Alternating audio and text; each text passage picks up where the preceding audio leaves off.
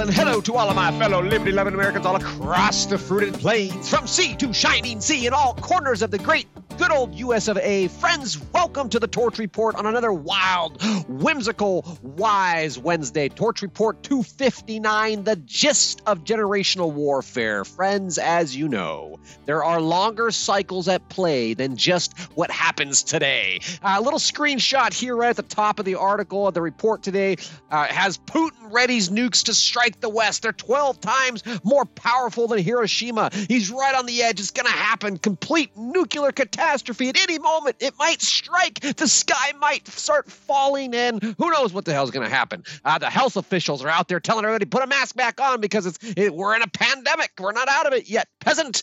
Meanwhile, China says it's tracking it's impossible to track the infections that are now running rampant since they let the virus off the leash over there, and the Wu flu runs rampant through the Chinese countryside. People in China are so afraid and petrified, terrified of this invisible enemy that's now on the loose once more, that they're voluntarily quarantining themselves and refusing to go into public because they have been so mind melted that they can no longer see clearly. So within that context, we're not going to talk about any of that stuff today. Today, we're going to take a long-term perspective and wander, friends. It's going to be a bit of a philosophical romp, a slightly different flavor, perhaps.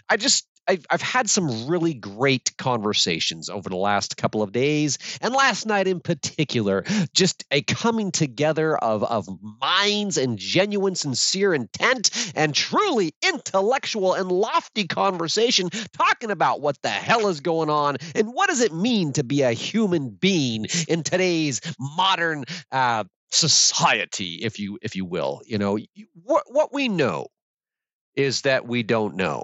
You know, we know that the global cabal is operating on a long-term plan. They are executing strategies that were developed decades ago. The decade of action, the decade of vaccines, you know, all of this. They're pushing for outcomes that have been sought for hundreds, if not thousands of years. And it's hard to wrap the mind around this reality. You know, secret societies and special religious sects, you know, prophecy, all of that. You know, I've got a couple of books sitting in front of me here. The New World Order by Ralph Epperson. It really goes back, 1,000 years plus, getting in the Illuminati and all that kind of stuff. Fascinating read. I don't know if I buy it all, but it's good stuff. Another book here is Generations, The History of America's Future, from 1584 to 2069, written by William Strauss and Neil Lowe. The generational warfare, the cycles of revolution that come with the generational predispositions, shall we say, and all of that coming to bear, along with the conversations recently had on just kind of spilling it out here. You know, all such discussion of secret societies, special religious, groups, prophecy, and all, it has to be taken with a grain of salt because people believe different things. And everybody believes different things with an equally unshakable conviction, right? But what we can know for sure is that the more secretive and elusive a group is with their beliefs, the more staunch their convictions are, and the more deeply embedded their ideologies become. And this is just, it's observable. It's a human thing. It becomes the catalyst, these deeply embedded ideologies and beliefs, the catalyst for long-term tactical actions, the strategies that are meant to achieve grandiose visions of lofty global goals, and it's spilling out in the headlines in today's political circus. But make no mistake, it's not happening by accident. What I'm saying here is that, yes, there are secret societies and special religious sects and prophecies and even outright cults. And these people have been meeting in the shadows and contemplating how to assert influence on society for as long as society has existed. This, my friends, is a basic manifestation of human nature. Our obsession with secrets and sacred secrets and the occult, it inevitably weaves its way into every aspect of society, especially politics. And as a result of this basic manifestation of human nature, this obsession with the secret societies and all that, we end up with things like, having skull and bones presidents, Illuminati influencers, Club of Rome federal officials, JWs and Scottish Rite Freemasons as elected representatives, and et cetera, et cetera. It goes on.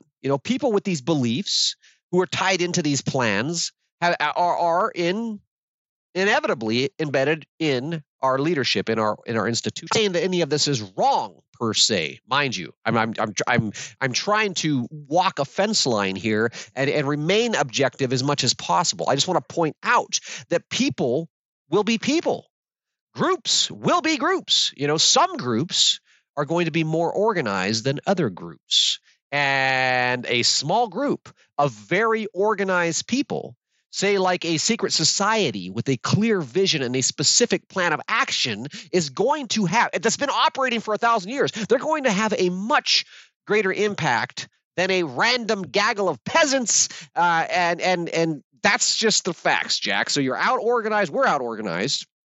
And what I want to point out is that some of these groups have been organizing for a really, really long time. And we can just acknowledge that openly without having to get into the specifics of it, right?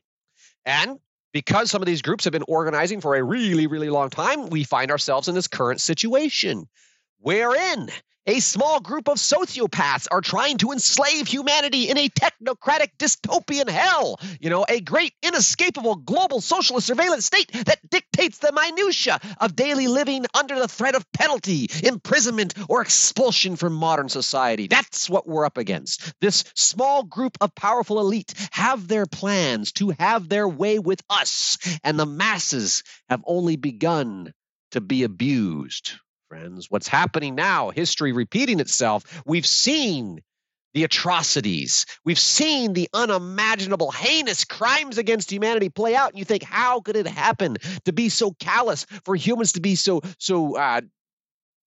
callous, evil? I don't know the word I'm looking for. To rape and pillage the village, to lock people in concentration camps and conduct all this, kind of cruel experiments and all that kind of stuff to try to control people.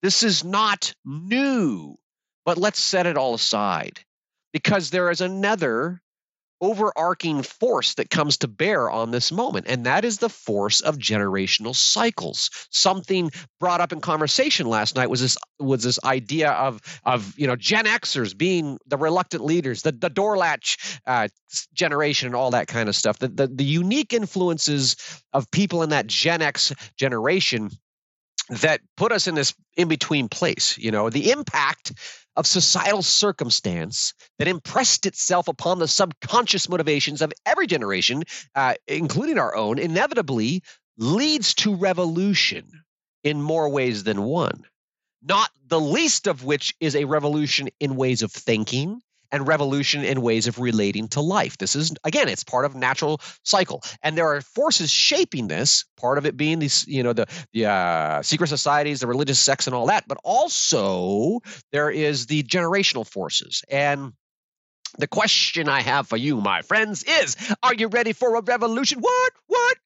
Because you should be ready for a revolution, because our generation has been primed for this moment in time by forces beyond our control. We're primed for this moment in time by the very fact of our existence growing up, in the 80s and all that. I tell my kid, you realize that when I was in high school, email and the internet did not exist. And then there's a long pause. Like, can you imagine the world without the internet and, our email? I mean, holy smokes, the cool kids were faxing things back and forth. Yeah, baby, So all of those things coming to bear on who we are and the worldview that we have now, our generation, the Gen Xers, must rise up to the challenge of redefining what life, liberty, and the pursuit of happiness will look like for generations to come. We must organize ourselves and our generation as reluctant leaders. We must organize the opposition to the antiquated idealism that seeks to impose its intolerant beliefs upon us all. That would be the progressive, academic, egghead, useful idiots who consider themselves so much better than the rest of us, and the commies who are taking over the world based on this idealism. So, we got to buckle up here. Got to roll up the sleeves, got some work to get done. And I just want to ask you to forgive my philosophical musings here. It may seem like a bunch of fluff, but I'm stretching out into that fluff, grasping for a purpose here. I've been chewing on it, and I want to share with you what I'm chewing on. I want you to chew on it. Shall we ruminate together, so we can come together and figure out how the hell to get ourselves out of this mess. Now, let me ask you for your honest opinion.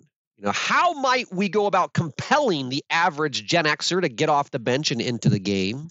How much abuse must our generation take and get used to before we decide that enough is enough? Hey, quit pushing me around. Hey, quit poking me in the chest. Hey, quit taking my money and telling me what to do, you bully. Big old Uncle Sam, you're not as big and scary as you think you are. I'm not afraid of you, But if we don't do this for ourselves, stand up against the abuse, government abuse of our individual human rights, if we don't do that, this generation, in the book Generations by Strauss and Howe, they talk about how the Gen Xers learn to adapt and just to kind of accept all this kind of stuff. It's kind of a weird in-between place, generationally speaking, growing up in the 80s and stuff. But if we can't figure out for ourselves, if we don't, I'll take that back. What am I trying to say here? If we don't find motivation in standing up for ourselves, we must now find motivation in standing up and interceding and interrupting this cycle of tyranny to secure the blessings of liberty for future generations, because future generations are not going to know what it means to be free, to go outside and ride a bike without a helmet, to climb a tree just to fall out and get back up and do it all over again. And there wasn't a parent to be found. There was no cell phone. You weren't going to, I don't know, for a lot of people, you weren't in town. Town was, 10 miles away, no chance in hell, so you're really living on the edge, just can't help yourself from falling. Okay. The gist in the nutshell is this, the old guard is getting old. Hello, Joe Biden. How about Bernie? Boy, are you feeling the burn for Bernie? Because that's just what we need. As another senile old, sock puppet socialist, windbag, old rich white guy. Anyway, the old guard is getting old, and they've failed to protect we the people, to protect the rights of the people, to protect the ways of the people from the ideological subversion of the zealots. These zealots, with their secret societies and their cult-like obsessions, have long been planning to rule the world, and they have nearly pulled it off. It is only now, in this moment of great awakening, that our in-between generation can fully begin to appreciate the role of bridging the old world with the new. The age of people who will never know what it was like to not have the internet. You see what I'm saying? Just like standing in this gap. There's no going back. We can't go back to Nintendo and Duck Hunt. It is time to let go, but it would be foolish in this transition here, and this inevitable change. It would be foolish to toss the baby out with the bathwater. Not all traditions are bad. It would be foolish to uproot cultural tradition entirely. It would be foolish to succumb to the fanatical whims of sociopaths who have amassed great wealth, power, and influence in their ideological crusade against the way things were. That would be the older generation. Okay, the radicals. They're still fighting for the revolution. Well, guess what? The revolution is here. The revolution is us. We, the people, waking up and say, hey, wait a minute, piss off. You don't have the right to make the rules and do all this kind of stuff. There's value in the past. You can't just say, to hell with the American way, death of the American dream. You can't just burn my flag and bring the whole, burn the country down. Go to hell. I'll fight you for that. I'll fight for the right to say, I'm proud to be an American where at least I know I'm free. And I'm not going to forget the men who died for me. And I know there are many, many men and women who have died to protect the American way of life. We're not going to forget all of that. Not just going to give it up. Okay, I understand things aren't going to go back to the way they were, but the American way is still the American way. Grit, tenacity, and determination. Live and let live. Give me liberty or give me death. Live free or die. All of that. The battle cry of the American spirit is the battle cry of the human spirit, and that is something that's worth fighting for and preserving. There is value in the past because those who forget history are destined to repeat it, as they say. And right now, as they are actively working to rewrite history, to do away with history, just like in Orwellian time, George Orwell, 1984. Yeah, some great quippy quote about that. I can't remember right at the second. Anyway, pardon me. We've seen all of this before, as far as history repeating itself, but this time, it's history repeating itself with a 21st century twist, like sentinel surveillance and weaponized AI. And that's what makes this such an edgy and almost seemingly lost cause. The classic David Worth's Goliath that we were talking about the other day. Now, preserving freedom for future generations. Yes, we need to do that. Now, the old generations would tell us that freedom, selfish freedom, is what caused this mess and caused the escalation of inequality and all that crap, and that centralized control is the only solution to the mess that's caused by liberty. And the young, who are still foolish enough to believe these ideological zealots, they're going to go along with it because they've been conditioned to believe this in institutional conditioning through public education, etc. But we know better, friends. We know better. And it does not matter what issue they use to divide and conquer us. It doesn't matter. You pick any issue. It could be, let's say, abortion rights or environmental, this and that, whatever, social justice stuff, diversity, equity, inclusion, LGBTQ, blah, blah, blah, blah, blah. It doesn't matter what cause they push to incite the riot. What matters is why they are inciting the riot. Why are the older generations of the Klaus Schwabs and the Joe Bidens and the George Bushes and the Jeffrey Epsteins and the Nancy Pelosi's, why are they systematically destroying all aspects of existing society? And I think that you know the answer. If you've been with me for a while, for sure that you do. They are doing this to drive their own ideals, to fundamentally transform the world into their idealistic utopian dream they call future Earth. What they really want, no matter how they sell it, is they want control, complete and unfettered, unadulterated control, power, more power. Believing that they know what is best for everyone else on the planet, they believe that the ends justify the means. They believe their victory is inevitable. They believe that they are morally and intellectually superior to we ignorant peasants. They believe that they've got it dialed, friends. They believe that all the pieces are in place, and this is the moment they've been waiting for. They've been working toward it for decades, and now nothing can stop them. They must win in order to save us from ourselves. They have to save the planet, or else we're all going to perish. They have to keep people safe. They have to liberate the children from their oppressive families. They have to liberate families from the oppressive traditions. They have to liberate traditions from the cultures that have enshrined them for generations. In other words, friends, they have to convince the masses. These sociopathic tyrants have to convince the masses to reject the very reality that surrounds them in order to embrace the idealism of a great socialist state. But I have a different idea, and I'm sure you do too. And I wish this could be a two-way conversation, because I'd love to hear what you say and would have to say about all this. This is the kind of conversation that can lead to illumination. But my idea is this: let's rise up. Let's rise up and be heard. Let's stand up and be accounted for. We've been called the silent generation. We've been called the lost generation, the hapless, hopeless generation, the generation of drifters and grifters and misfits who have more or less been left to figure out life on our own. What is our place in the world? I'm trying to find my place in this world. We see the folly of the older generation and the foolishness of the younger. And make no mistake, friends, we see our own folly and foolishness as well. Yet we also see the wisdom.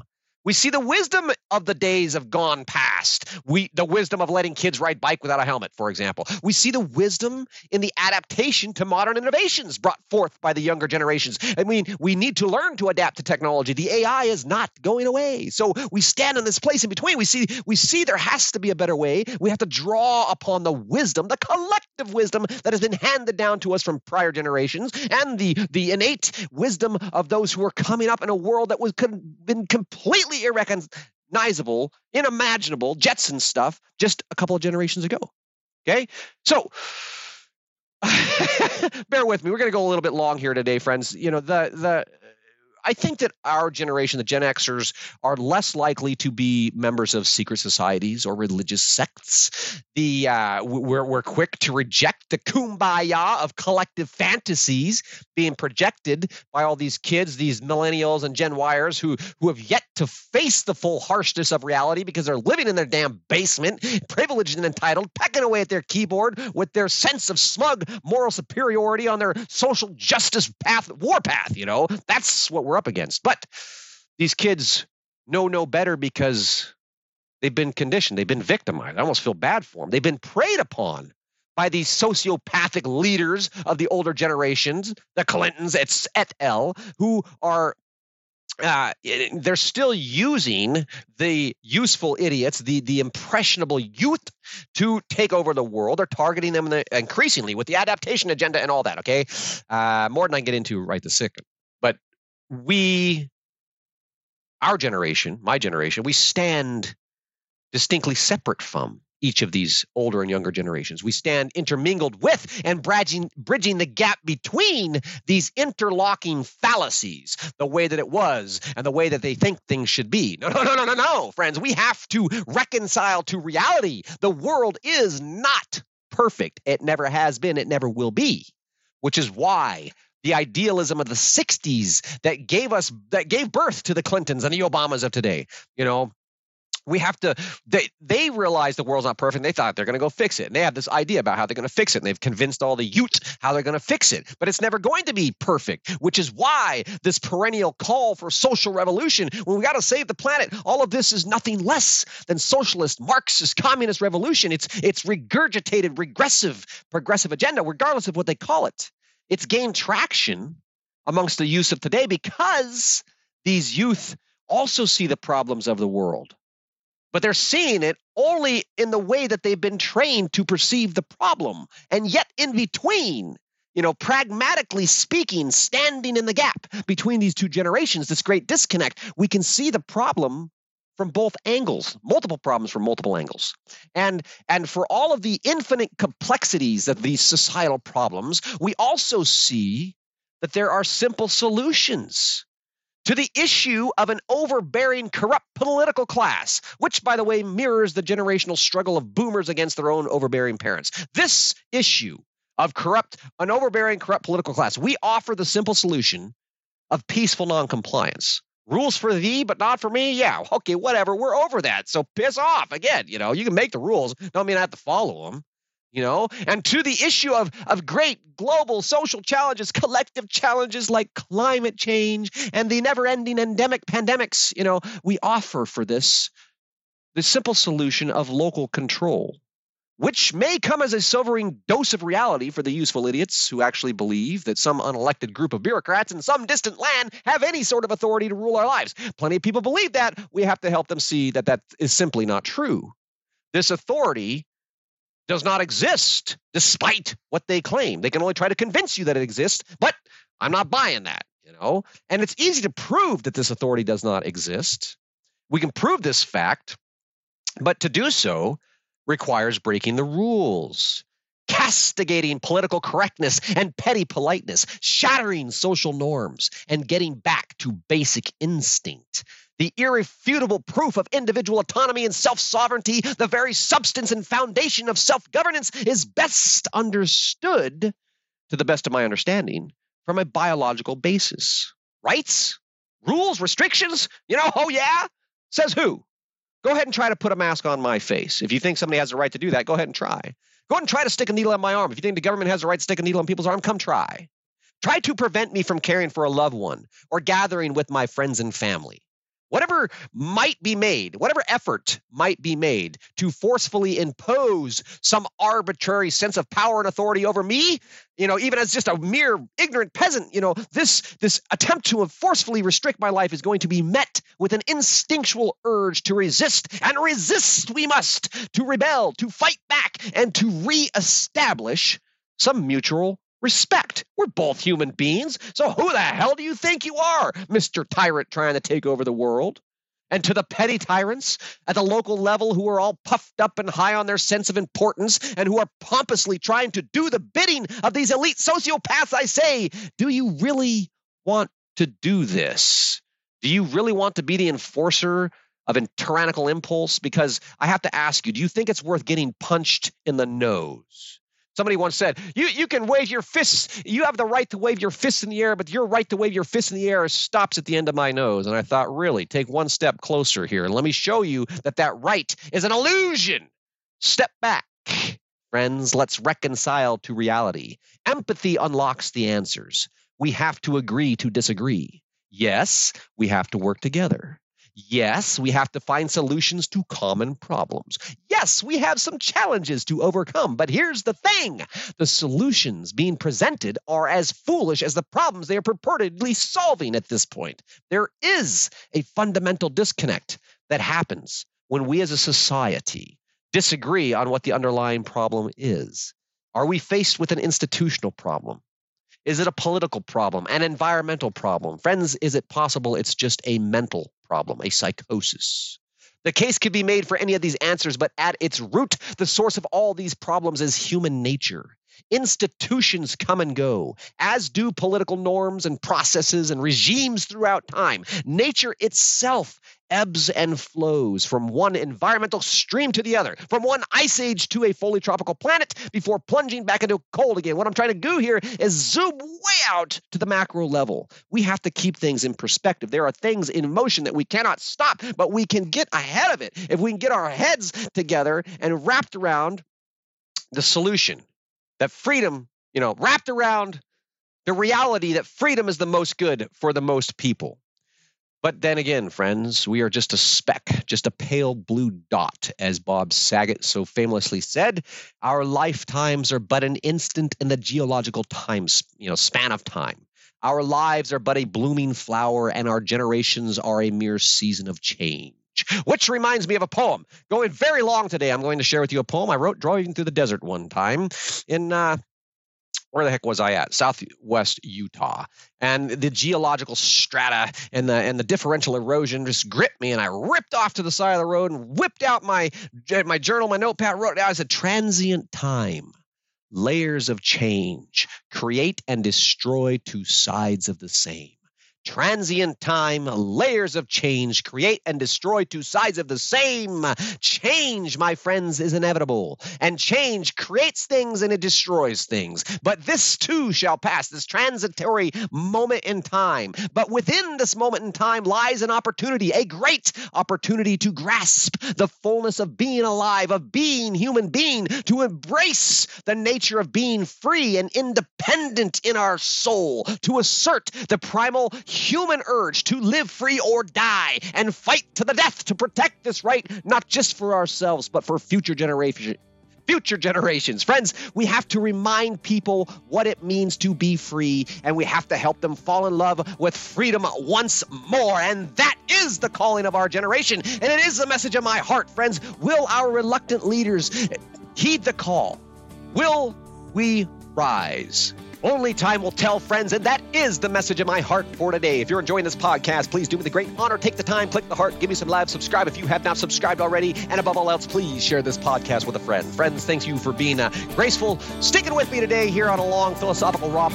Get out there and embrace this wild, whimsical Wednesday. Stay wise, friends, and I'll look forward to talking to you again soon.